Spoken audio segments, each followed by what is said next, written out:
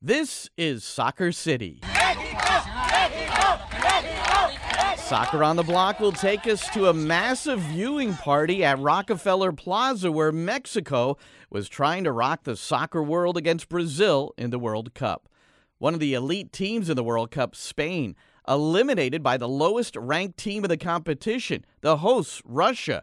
Coach Edu Rubio, who works in England but grew up near Barcelona, he'll be answering some difficult questions.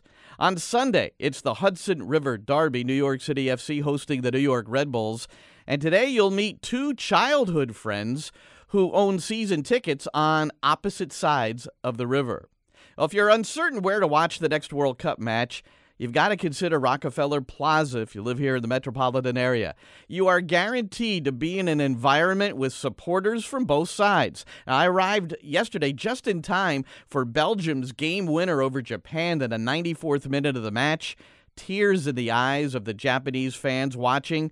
Jubilation for Belgium. It was quite a scene. Now, earlier for the first game of the day, I sat next to a Mexican couple for El Tri's match against five-time World Cup champions Brazil. How are you liking the opening minutes? Okay, very good, very good. This time, the best, he's going to make it. He's going to win it. Let's go. Both are good teams, very good. And why did you say you're here watching it in Rockefeller? Yeah, because this is one of the biggest country. But Mexico, this is the lovely country. We love both of them. Yeah! That's Cesar Sanchez with his wife, Sika. They had come in from Queens. Cesar with a huge sombrero. He and Sika with a large Mexican flag that they displayed with enthusiasm and pride throughout the match. A match that saw Mexico get off to a dynamic start, but unable to score against one of the pre-Cup favorites, Brazil.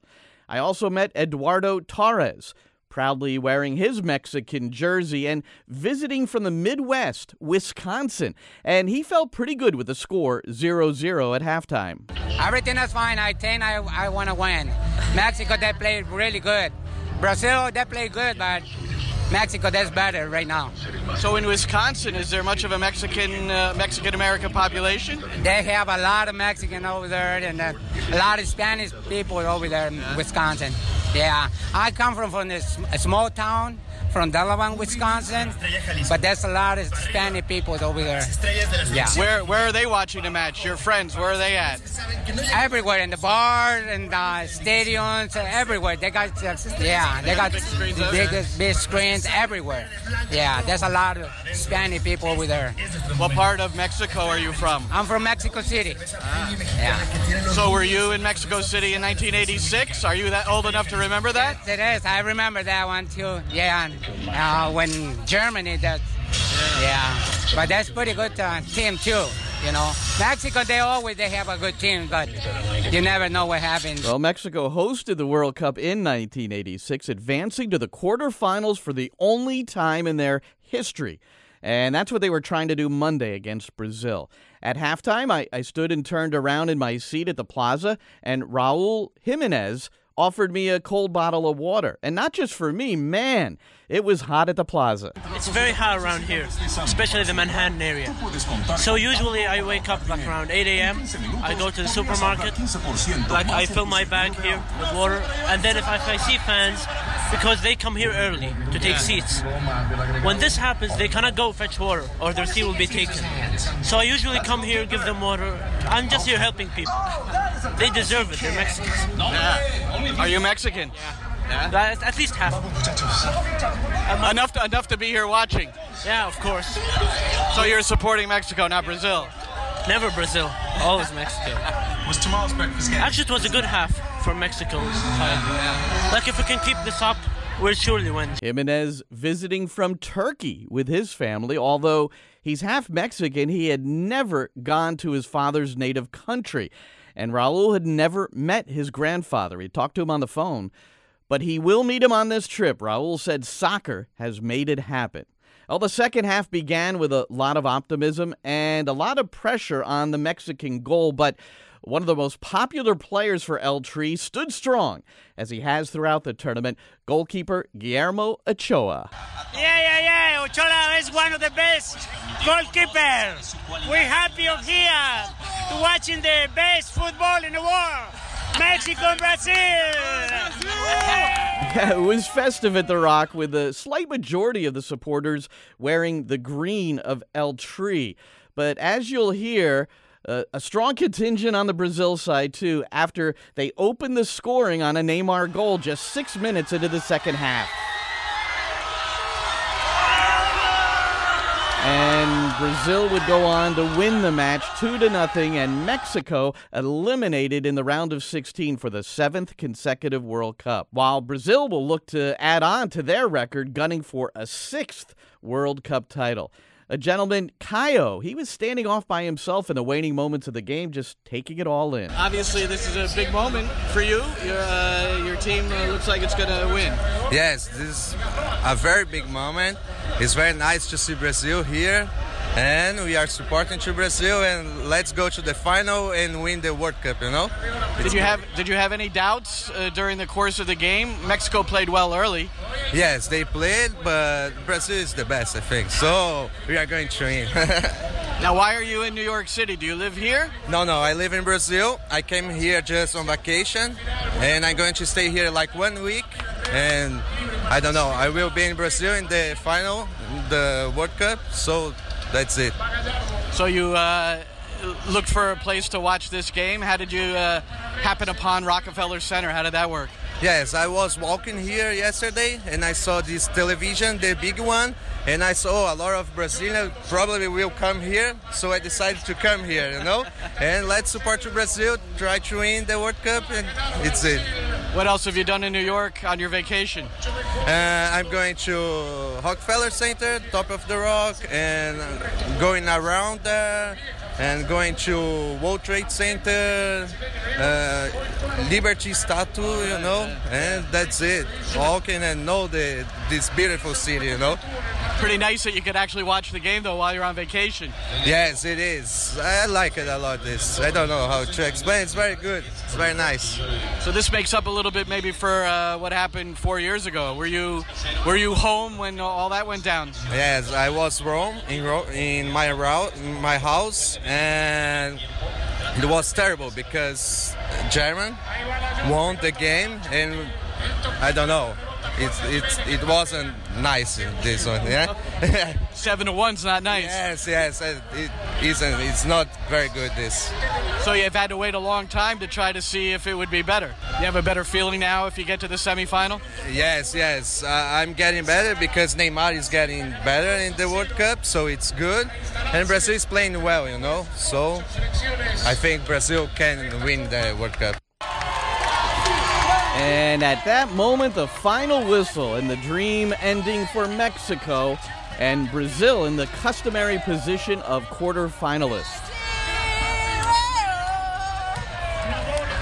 Like Brazil, Spain, one of the favorites in this World Cup. However, in what may be the most surprising result thus far, the hosts, Russia, advanced by eliminating Spain in penalty kicks. I want to welcome in a friend, Edu Rubio, the senior phase development coach for MK Dons, where he's in charge of the U23s and U18s, both going to Cup finals last season.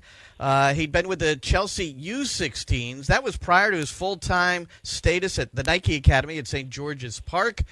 And he's from a town near Barcelona, so he is certainly someone to talk about this Spain national team, the Spaniards eliminated in the round of 16 at the World Cup. Edu Rubio, how are you, Edu? Very well, Glenn. Thank you so much for having me. What is your initial reaction to the departure of Spain? Obviously, disappointment because obviously I wanted Spain to do well and try to get into the final, at least.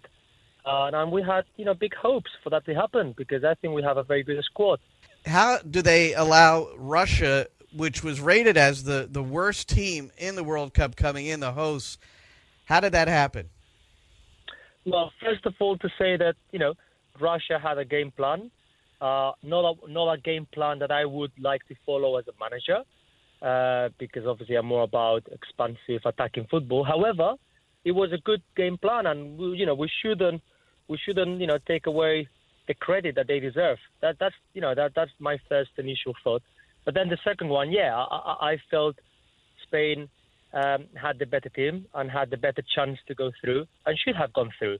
But that tells you that in football there is no 1 + 1 2. I mean, that is the beauty of football. I mean, anyone can beat anyone, and anyone can deserve the victory. But I felt Spain didn't have a plan B, and probably didn't need a plan B if the plan A would have been executed in a better way. And I explained myself. I felt, obviously, my humble opinion, I felt that our possession-based football didn't take us anywhere. And that's not to criticize the possession-based football, because I'm all about that. I just felt that we didn't really execute our game properly. I mean, I felt we could have, still move the ball quicker, try to shift the back four, or the back five that they were playing in a better way. I felt we could have probably tried to penetrate a bit more. I felt we could have probably played with a second striker early on rather than just wait for the last 10-15 minutes of the game, because definitely Rodrigo made an impact when he came on. I don't know. I felt that without coming away of our identity and our DNA, we could have done better with our plan. Well, that takes us right to what happened a couple of days before the World Cup opener, when Lopetegui, who is the national team coach, was essentially fired by Luis Rubiales, the federation president, because he had accepted a position with Real Madrid. And that had to be a major distraction, number one. We heard that the players begged the federation to keep Lopetegui on. And what a difficult situation. And you talk about doing better in plan A or having a plan B. It's certainly possible that without the manager that had been with him for so long, that maybe that's why they didn't have it. Yeah, I mean, obviously, without going into the ins and outs of the decision itself, because obviously, I don't, at least myself, I don't have enough information to make a clear opinion about it. I mean, I feel that without being disrespectful to Fernando Hierro, who obviously found himself in that scenario, and I don't think he had a choice but to take the team. Clearly, it's been proved that it would have been smarter to keep Lopetegui, and I think he's a very good manager, and I think he had done extremely well in the 2 years ahead to Russia, and probably in those scenarios where you needed a change, where you needed to come up with a solution to obviously get the edge over the opponent. I mean, definitely someone who's been working with those players for 2 years, someone whose main focus has been the World Cup for 2 years, could probably come up with more effective solutions. That's not to say that we would be obviously now in the quarterfinals if Julen had stayed as the manager, but I genuinely believe that it would have given us a better opportunity, and I think that he was the manager for Spain in this World Cup. So, but that's obviously my humble opinion. Edu Rubio, our guest. Edu, the first thing I thought of when Spain was eliminated, Andres Iniesta, and what he's meant to the team. And give us your thoughts on Iniesta. You mentioned it earlier, the way Russia played is not your preferred style. And you like the style of an Iniesta, Spain, and Iniesta, of course, out of that great Barcelona program. Yeah, obviously Andres, I mean, regardless of how this World Cup is obviously end up for Spain, I mean, he will always be one of the greatest, and he will always be there. And he was vital for Spain in 2010 when we won the World Cup back in South Africa. So yeah, I mean, obviously, it's one of those players that probably like the likes of Xavi. I mean, that they've been so influential in the way Spain and the Spanish football has developed in the last 30, 20, 10 years. So I mean, it's just amazing that we've been able to watch Andres Iniesta play for our country. I mean, he's one of the greatest, and not just because of the way he plays, and not just because of what it means in terms of the DNA, the philosophy, the attractive football, the possession-based football, not because of the kind of clever passes and killing passes that we were used to watching either for Spain or Barcelona, but also because of the kind of person he is. And that to me, as a coach and someone who really loves football, is also quite important. So, to be fair, is one of the greatest, I would say, definitely. You hear people discussing that this Spain team reminded them of pre-2008. In June of 2008, Pep Guardiola was hired at Barcelona. So he took charge of that program. It seems very much that certainly many of those players performed on the national team level as well. It doesn't seem to be a coincidence that Spain, their best years, and maybe this is the question, where do they go next, started when Guardiola took over Barcelona. What do you think of that?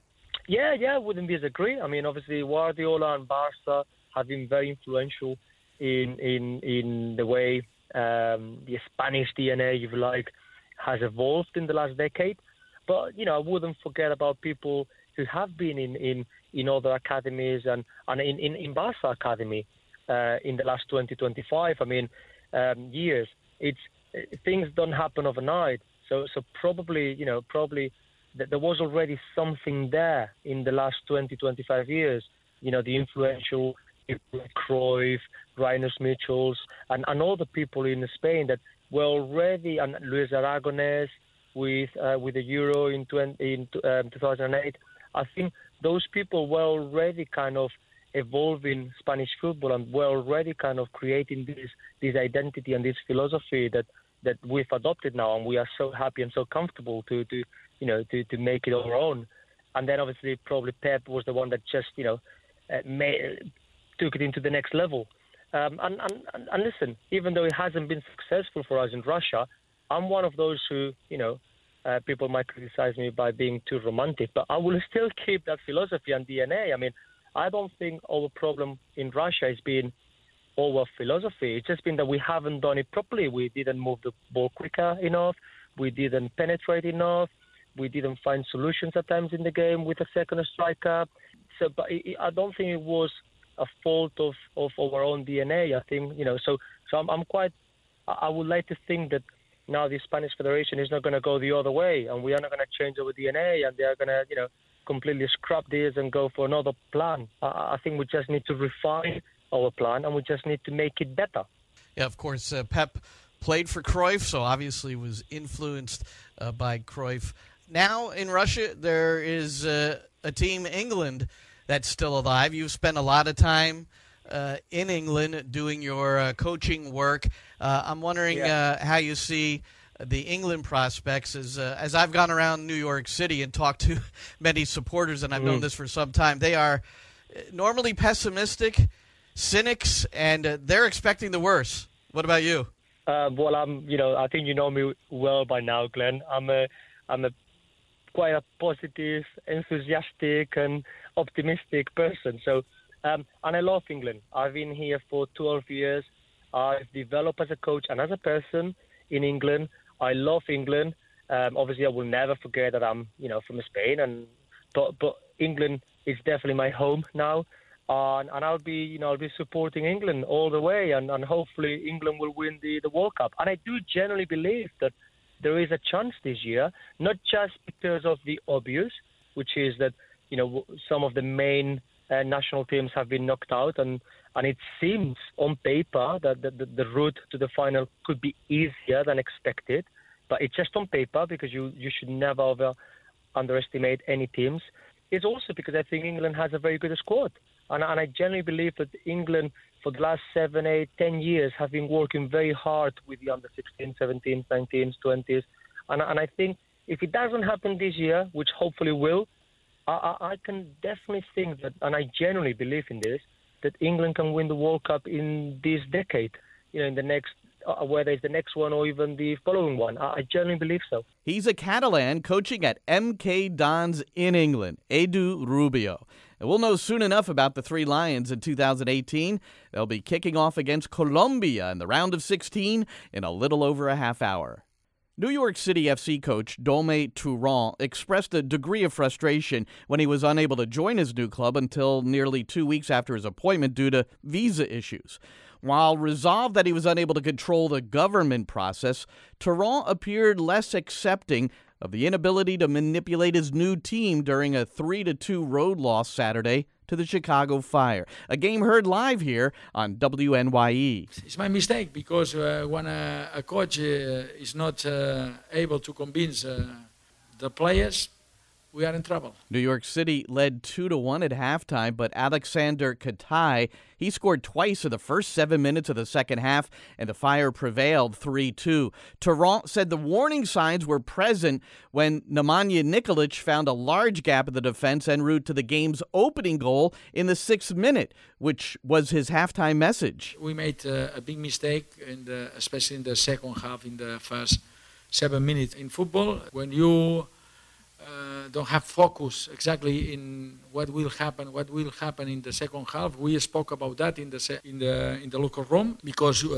we are in trouble in little moments in the first half in the same way in between the lines. And those issues continued on both Katai goals. We also got some insight into Tarrant's philosophy approaching goal against a packed-in defense. Chicago was like that, protecting the 1-goal lead. After all, Tarrant, he saw it quite a bit working with Pep Guardiola. Yeah, it's not easy. Many teams play against us in Manchester City, in Bayern Munich, in Barcelona, something like that. We need time because the most important thing for me when that happens, you have to play positional. I like to play wingers, sideline, 2 or 3 strikers, doesn't matter. But when you move too much, for me, you don't play good. You don't play well. It's impossible. Well, it's something to monitor moving forward, although Tarrant and his team will likely not see any of that on Sunday. It's the Hudson River Derby against the high-pressing New York Red Bulls. A heated rivalry, to be sure, and pretty interesting for a pair of friends, Ian McCartney and P.J. Norton. They grew up in the suburbs of New Jersey, Basking Ridge. Ian, a Red Bull season ticket holder. P.J., a New York City FC season ticket holder and proud member of the Third Rail. They lived just a block from each other, connected in part because their older sisters were friends, and of course, sports. First PJ and then Ian. Primarily through the Yankees, that was our main bond from the beginning, was the Yankees, obviously being around the longest and us going to games every so often together. And that's really what formed our initial bond, and we've been friends for now 25 years. We would always play basketball, shoot hoops, play wiffle ball all the time. We used to do make impressions of all the Yankees from the early 90s, late 90s, early 2000s. I had a really good,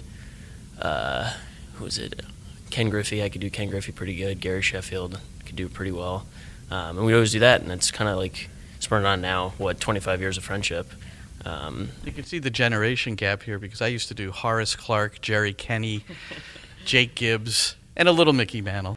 Odd, be in your 20s. Anyway, it makes sense that Ian supports the Red Bulls. He's from New Jersey, and a lot of influence from his father, Jack. But PJ, how did a Jersey boy join the NYCFC clan? When I started liking MLS was in 2015. I was actually taken to a soccer game at Yankee Stadium for the new NYCFC club. And I was intrigued because I didn't think a soccer team would ever be able to play at Yankee Stadium, given the dimensions of the field, given the small vicinity of the pitch compared to the outfield, compared to the first base, the thinness of the end lines. I was very confused when I first walked in. I was like, how does a team play in this?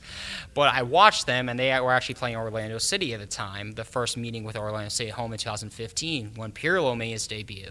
And I immediately fell in love. And together, PJ and Ian have shared the experience, although not sitting together at the games, but meeting up at halftime when possible. And they both agree it's been good for MLS and soccer in the metropolitan area. What, do you think it's pretty crazy that, from the time you've been little boys and now you're both young adults, both working, and now you're on different sides of this ledger? There was no New York City FC 4 years ago. Yeah, no, I mean, it's good. I mean, it's good for the MLS. It's good for kind of the local area. PJ doesn't see it, but like the PATH train on the way home, especially for the Red Bulls games, going back towards New York, because yes, I'll say we play in Harrison, New Jersey. I'll just get that out of their way, so we don't have to answer that question. But going on the on the PATH trains back to either Hoboken or the city, I mean, there's this level of kind of intensity and like passion that I didn't see even coming from like Yankees Red Sox or like Giants Eagles. Like Giants Eagles get it, but you don't have a massive train to yell at Eagles fans. Like you have kind of spirited debates between these two clubs and these two organizations that I think, while there could be some ugly times, like all in all, it helps make both sides way better, and just it helps. I think Don Garber probably loves that there's two New York teams with this kind of spirited rivalry, and that I have to go all the way around Red Bull Arena to go see PJ at halftime because he's not allowed to go through section 124 when I'm at 226. So I think safety is obviously the main concern, but getting to that level of care and cautious and consideration for both sides, it makes for good football. Do you see it the same way, that it's a healthy rivalry, although there's maybe been a couple of instances? I would say absolutely yes. I think that this is a rivalry, that, as Ian said before, I think it was one that the league was always going to consider. And with now the announcement almost being made that the World Cup final in 2026 will be at MetLife, which is huge. Not even for just FIFA, not even huge for the U.S. national team. It's huge for both our clubs. It's saying that the New York market is hosting the world's biggest event in 8 years. And that's saying something. New York can say, like, we're hosting the biggest event, and we have two soccer teams here in the United States that are really competitive and have a real intense rivalry. Didn't this rivalry take a hit, though, when both McCarty and Felipe, those two were two of the guys that really like to give it to New York City FC. I'd like both your impressions of that. Well, I think Felipe likes to stick it into any team that is just not the colors that he's wearing right now. I watched the Vancouver Colorado game last night, and he was picking at Howard towards the end of the game. I think just because it was a goalie trying to save some time. So I think Felipe. But I mean, to your point, Felipe was kind of that character that no one liked to play against, but I felt like everyone loved to have him on his team, and he was that kind of big personality, even though he was kind of small in stature. And Dax was honestly the biggest blow. That hurt. My mom is still not over that trade and that move over Chicago, and I secretly think roots for Chicago Fire when they play Red Bulls, or at least when Dax has the ball, she likes to cheer for Dax. How about yourself? The third rail could not have liked Felipe. We didn't like Felipe. We didn't like Sasha Kljestan. We didn't like Dax McCarty. Because he did 4-1 to Lampard that one game, or 3-1. You remember that? It was, I think, 2 years ago. He put up when Kljestan was doing some.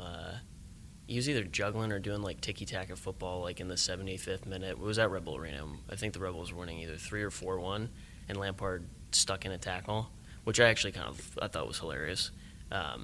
And Kljestan and him started chirping at each other, and Kljestan started putting up 4-1 into his face, which was just like, I mean, I get it. It was awesome. From a Rebels fan, I thought it was hilarious, but I also respected that Lampard didn't allow that to happen. Well, what will happen on Sunday at Yankee Stadium? We know that Ian McCartney and P.J. Norton will be texting this week. Can you trash talk through text? Well, with a healthy respect, though. And the question, will New York be red or will it be blue? The Red Bulls, they do lead the overall series, 8 wins, 3 losses, and 1 draw, although New York City has won 3 of the last 4 in the regular season. Join me with Maddie Lawrence for the live broadcast here on WNYE starting at 6:45 this Sunday. That'll do it for Soccer City. I'm Glenn Crooks. Happy 4th of July, everybody.